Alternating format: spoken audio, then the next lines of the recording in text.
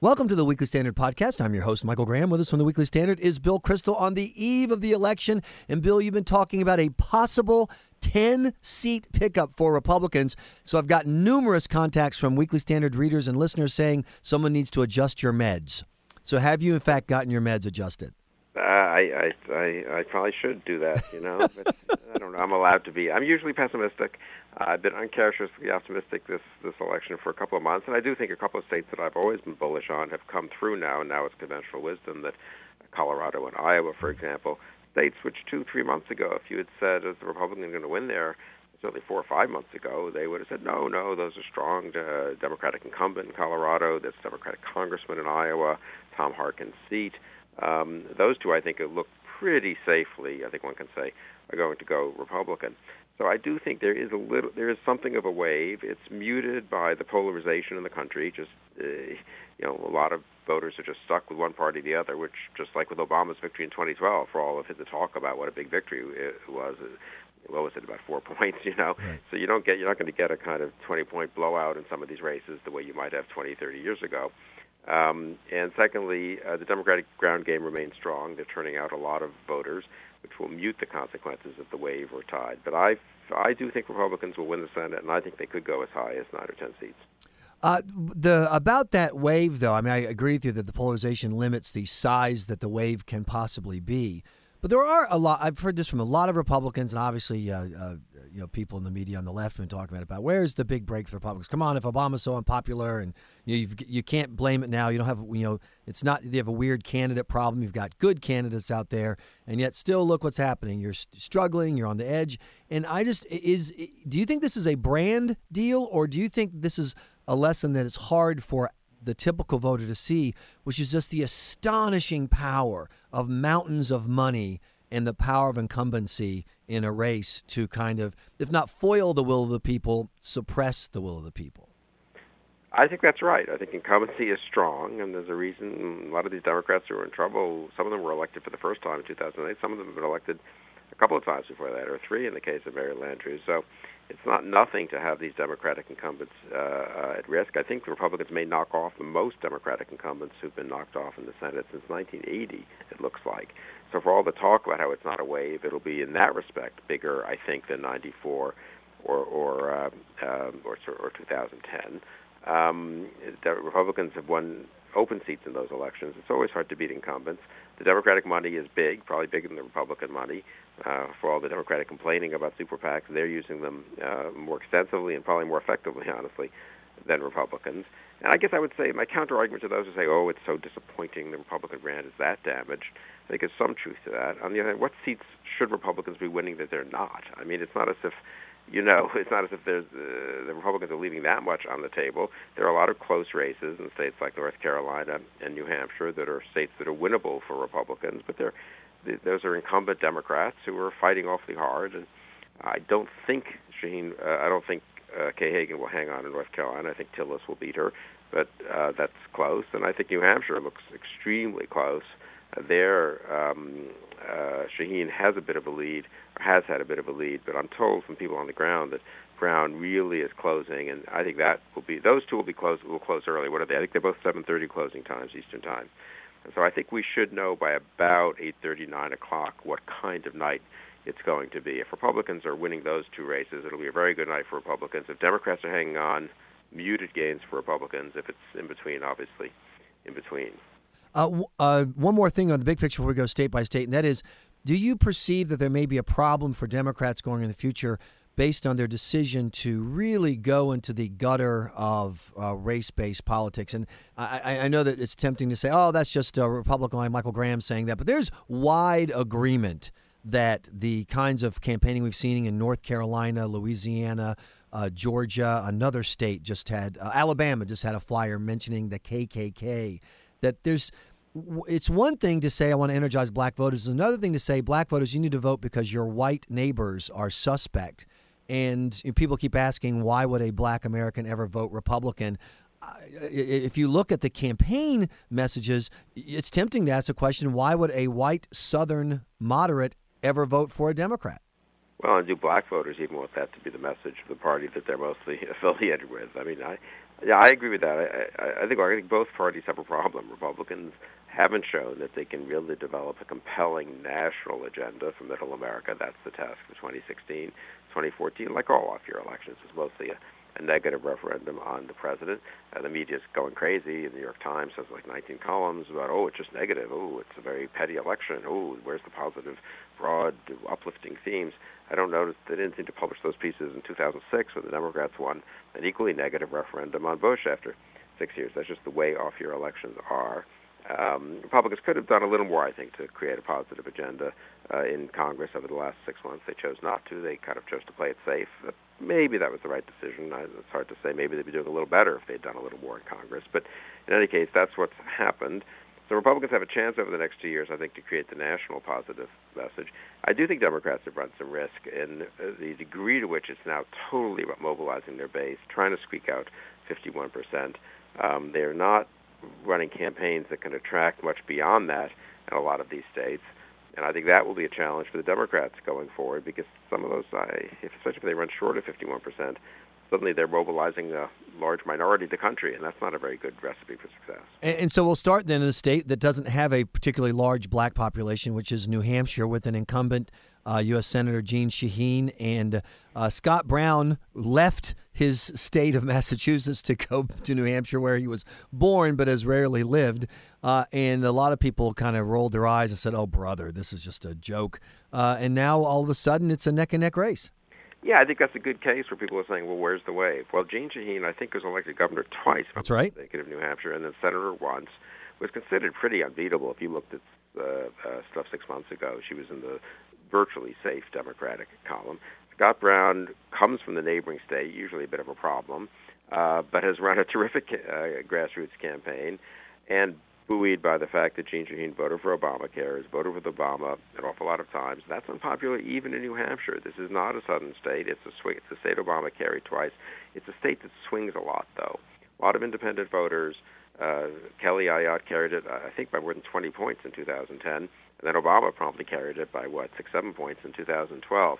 So a lot of voters who will go back and forth. I think Brown has clearly appealed to a lot of them. Whether he's appealed to quite enough of them, we will see in 24 hours. But I think he may have. But again, I would say the fact that Brown is running even with Shaheen, virtually even with Shaheen in New Hampshire, suggests how good a Republican year it really is. So do the Republicans pick up New Hampshire, Bill Kristol, yes or no? If I had to bet, I would bet yes. Okay, now North Carolina, which may be one of the most expensive races per capita, certainly is most expensive per media market. There are only I grew up in South Carolina. There's only about 4 TV stations in the whole state. They somehow managed to spend $100 million in North Carolina, Bill. Will Kay Hagan cling to her seat? There are 7 states with Democratic senators that Romney carried. Everyone's assumed those were the most gettable for the Republicans. It looks like they'll get 5 or 6 of them pretty easily. North Carolina's probably been the most difficult. Kay Hagan's run a good campaign. The state's closer to a swing state than it has been in the past. So again, it's not as if it has never elected Democrats. Jim Hunt was the extremely popular governor there and ran an extremely close Senate race against Jesse Helms, I remember, in '84, even with Reagan at the top of the ticket. So it's not as if Democrats haven't been competitive there in the past, and they remain competitive there. That one is very close. Tillis, I think, has been caricatured somewhat successfully as a Chamber of Commerce, big business Republican, also Speaker of the Assembly there, and I guess they've done some things that are, as you'd expect, controversial. Right. I think Tillis pulls it out at the very end, but that one is really New Hampshire and North Carolina are the 2 that close early that I think will tell us a lot about what kind of night it's going to be. And then we come over to another southern state as we move later in the day, Georgia, with David Perdue and Michelle Nunn, neither of whom has held public office before. There is a libertarian in the mix as well, which matters because Georgia's a 50% plus 1 state. They'll have a runoff in January if no one wins. Bill, what happens? I think Michelle Nunn, they had great hopes for her. I think she's faded a bit. I don't think she'll get over 50. Perdue could get over 50, or they could go to a runoff. Again, Perdue attacked as a sort of Romney Republican outsourcer. That has been a pretty effective line of attack this year, as it was in 2012. Bit of a lesson there, I think, to Republicans about the need for a middle American, middle-class economic message. They shouldn't walk away from capitalism, obviously, and free markets and labor mobility and capital mobility as good things for the economy, but they really need to explain why their economic policies are good for middle class and working class Americans. So what happens? I think Perdue either gets just above 50 or leads and goes to a runoff, which I think people would expect him to win.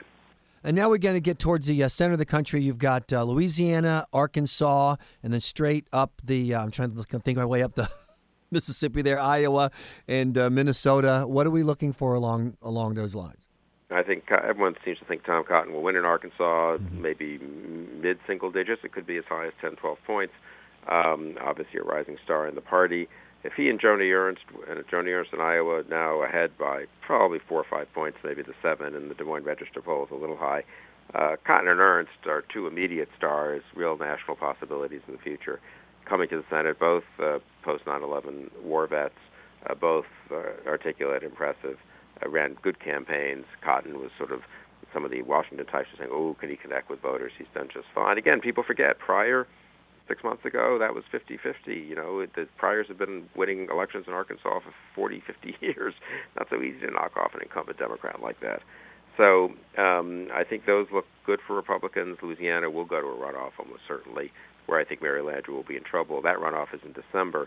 It'll be interesting if these runoffs in Louisiana, and if there is one in Georgia, happen with the control of the Senate at stake and still in play. If that happens, it'll be kind of unbelievable how much money will get poured into these states. Republicans have already won the Senate. I got to think Republicans do well in those runoffs. I don't know that voters particularly see much advantage of keeping a Democratic senator like Senator Landrieu if she's going to be in the minority, where a lot of her appeal has been, well, I'll be chairman of the Energy Committee and I can break with Obama and deliver some good energy policies. That becomes much less compelling if the Democrats are going to be in the minority anyway. And as we move west, we'll have to, believe it or not, mention South Dakota, although it seems to have settled down. And the latest I've seen, Bill, is likely to go Republican. And then, of course, Colorado, a bright spot you've already mentioned. Colorado looks good for Republicans. Cory Gardner's run an excellent campaign. Again, Mark Udall was not on the list of most endangered Democrats 6 months ago. South Dakota, a weird three-way race, and Republicans got awfully nervous about that. That seems to have settled down to a victory for the former governor. Mike Rounds, an attractive guy. Another good, I think, younger, sort of impressive face for the Republican conference in the Senate. Kansas, on the other hand, where the Republican establishment moved heaven and earth to renominate Pat Roberts against the Tea Party-ish candidate who was regarded as a little flaky, Milton Wolf. Then the Democrats pulled this stunt where the Democratic candidate pulled out. They de facto endorsed the independent, who spent a lot of his own money. I don't know what to think about that. An incumbent who's at 42, 43, 44%, which is where Roberts has been, usually loses. In fact, there are very few instances of such a person winning a two-way race in modern history. This is a little hard to predict. This is an independent running against him. Maybe he doesn't have the advantage of the Democratic ground game. Maybe Roberts does pull it out. But if I had to bet on Republicans losing one seat they currently have, I'd bet it would be Kansas. And then I guess the next race that's one of the races people will keep on is Alaska. I'm trying to think if I don't think we're skipping anything in there. Oregon, there were hopes early on, but that hasn't panned out. So Alaska could control the U.S. Senate, come down to the 73 people who vote in Alaska, Bill Kristol. Yeah, wouldn't that be crazy? And it's a tough state to poll, and the polls have been a little bit bouncing around. People think Sullivan's ahead of Begich, who was a good candidate, was mayor. I think at Anchorage there, the largest city in the state, obviously. So, and I think Begich comes also from a political family. Again, I'm not sure people would have predicted that Sullivan would have to be slightly favored at this point. They might not have predicted that 4 or 6 months ago. Again, I come back to the fact that people are now taking for granted that Republicans are likely to pick up seats that they looked unlikely to pick up a few months ago. That's what I think does make it a good Republican year. We'll see if it's a really good Republican year or a pretty good Republican year. Certainly puts the lie to the notion that the Republicans are finished, they'll never win another election. I'm particularly amused by the fact that they're going to do better among Hispanics, probably 10, 15 points better than Romney did in 2012, despite, or maybe not despite, having blocked the Gang of Eight immigration bill, which all the elites were telling the House Republicans, you've got to pass this or we're doomed. It turns out Hispanic voters maybe don't think we should have amnesty and open borders, and in any case care an awful lot about a lot of other issues in addition to immigration.